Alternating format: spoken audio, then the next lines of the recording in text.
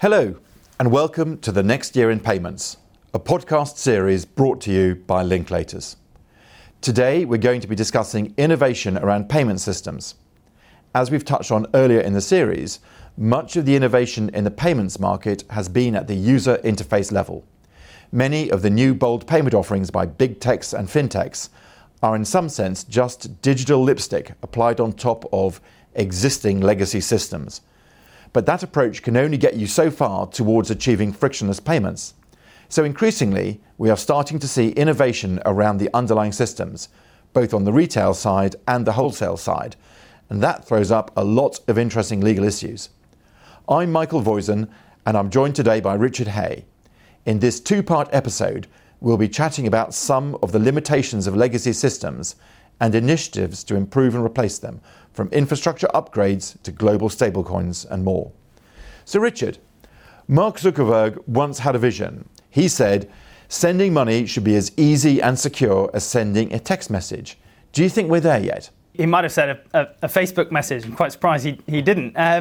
Now, the core to this issue is really the consumer, and actually also on the merchant side, merchants and expectations, developing expectations as to how payments clear, settle, are made.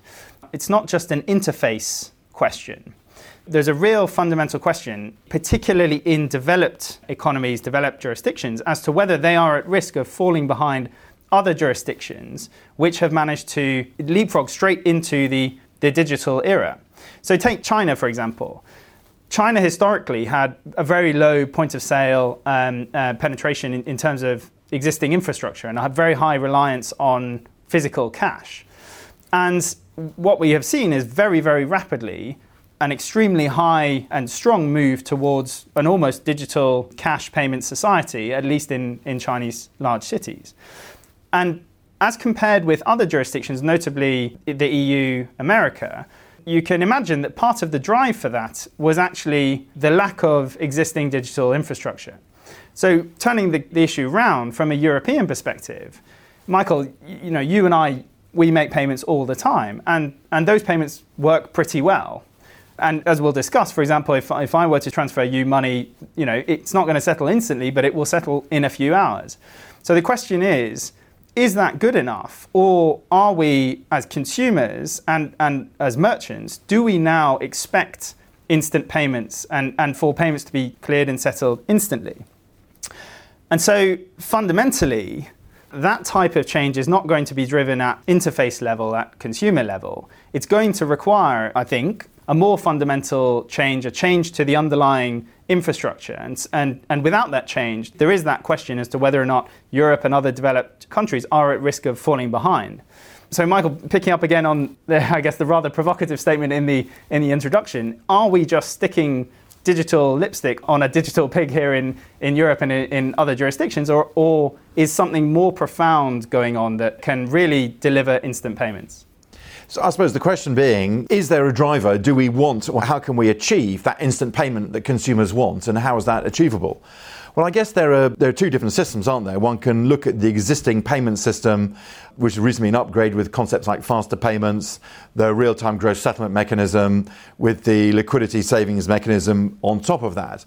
The current system in the UK, for example, has settlements as between banks at the central bank, settlement cycles that take place every 3 hours.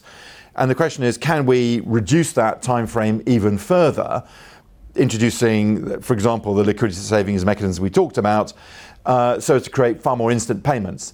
And the problem is, the shorter you make this time, the more the payments have to be made on a gross basis. And actually, it takes or requires a lot more cash to be locked up in the system in order for that to happen. However, where you've got very, very high volumes of transactions, it is possible to get the payment windows significantly shortened to less than a 3-hour period.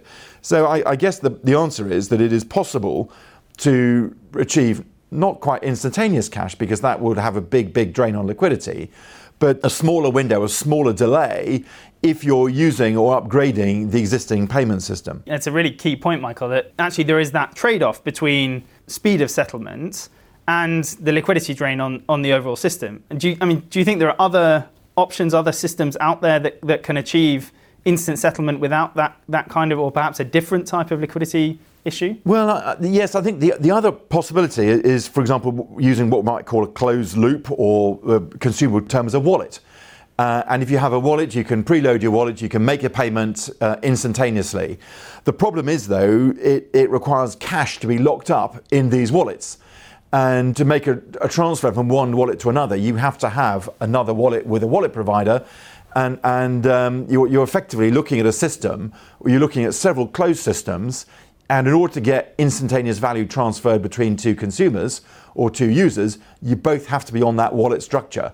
So again, it's very, very distinct from the real-time gross settlement system, which is centrally bank operated and a single system. The compromise being made is people have to lock up cash in separate liquidity pools that are known as wallets. It's almost like a race to achieve that network effect that will enable the greatest number of participants to pay each other on that network. Yes, I guess you're right. If everyone has the same wallet, then that solves a lot of the problem. It's unlikely that you're going to see one wallet having such a dominance. And what we'd like to see, though, is many people using different wallets and different wallet providers, and that each of those are going to have a separate liquidity pool. Those are the two possible solutions in a domestic market. Cross-border and cross-currency are going to create even more challenges. It's an area right now where, of course, there are more noticeable difficulties.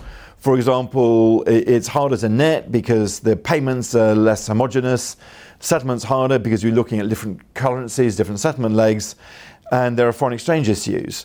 The cost or the drain of making cross-border payments is significant. I think we saw somewhere there's an estimate that on a $200 transfer, up to 7 or 8% of the value could be lost in the cost of making that transfer. Are there potential solutions to simplify cross-border payments? So you're absolutely right, Michael. There are significant issues in that space, but equally the prize is astronomical. So, there have been estimates of the amount of liquidity sitting dormant in Nostro accounts, and to the tune of $5 trillion. And similarly, in the cross-border remittance market alone, we're talking annually sums of $600 billion being transferred as remittance annually. So the prize is huge. So how is the market looking to structure ways of addressing some of the issues in the cross-border market currently? I think there are a few different models to look at. So the first one is there is existing cross-border infrastructure. The correspondent banking system, in the interbank space in particular, existing infrastructure such as CLS, for example. And there are attempts out there to tweak that infrastructure ever so slightly, and therefore relieve some of the pressures that are building up in the cross-border market. So building on the existing infrastructure to improve it and reduce some of the inefficiencies we talked about. Could you give me some examples of that? So two quite interesting examples out there that are actually quite straightforward to understand. Many payments take a long time or fail because instructions don't match up. And that's fundamentally an information issue, not really a payment issue. So if you and I, Michael, are two banks, and I think the payment is for £100 and you think it's for £110, well, actually, we have a break there, and we have to, between us, figure out what the problem is, and that probably takes quite a long time. If instead we are both on a network and we can pre-clear, so I send you information and you agree with that information before the actual payment is made, then we can sort out those issues ahead of time. Two initiatives that are seeking to do the same thing in different ways from a technological perspective. Swift GPI does precisely that for Swift participants and relies on a variant of its existing infrastructure. And the second example is JP Morgan has launched the Interbank Information Network, and that is a blockchain network, but fundamentally is not a transfer of value network. It's an information sharing blockchain network trying to solve exactly the type of issue that I've just described. So those are two quite interesting examples in terms of tweaks to existing infrastructure and solving issues in the cross-border space in quite a straightforward way. Michael, we discussed liquidity pools at a domestic level and setting up a domestic wallet. Yes. The same thing applies, or similar structuring can apply at a cross-border level, where you have existing liquidity pools in different jurisdictions and a single coordinator of those different liquidity pools that enable settlement to occur very quickly, virtually instantaneously at local level, but in order to effect a cross-border payment. So in other words, it's exactly the same. Those are the two solutions we discussed earlier in relation to the domestic market. Take your existing infrastructure and upgrade it, or create wallets.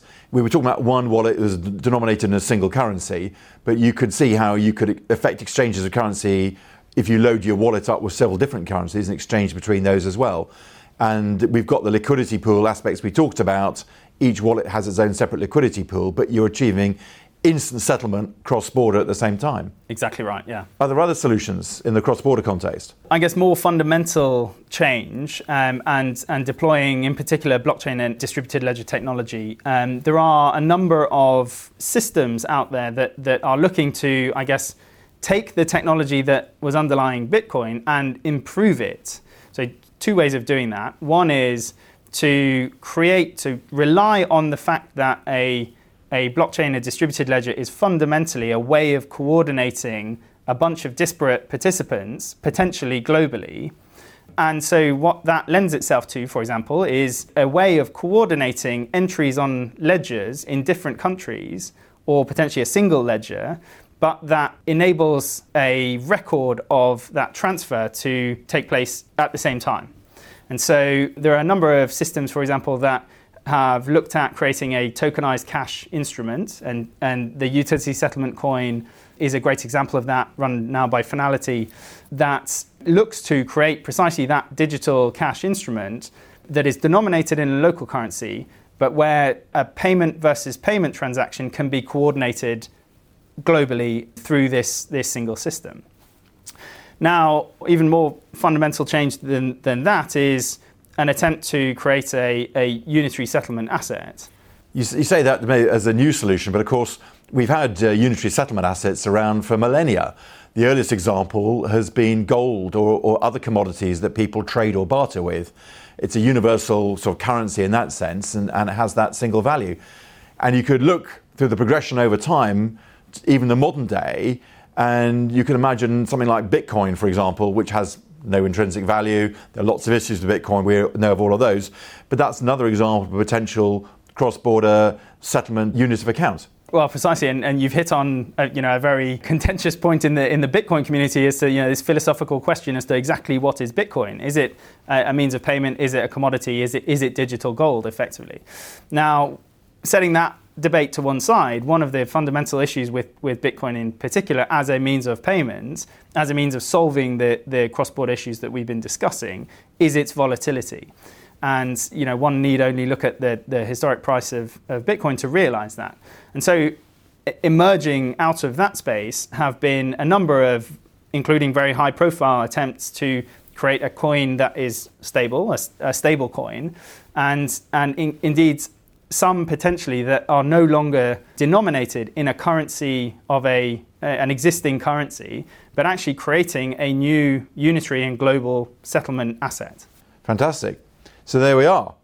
Efforts are certainly underway to improve legacy systems, but the question is, how long will it take and whether it will ever be able to achieve instant and frictionless payments of value?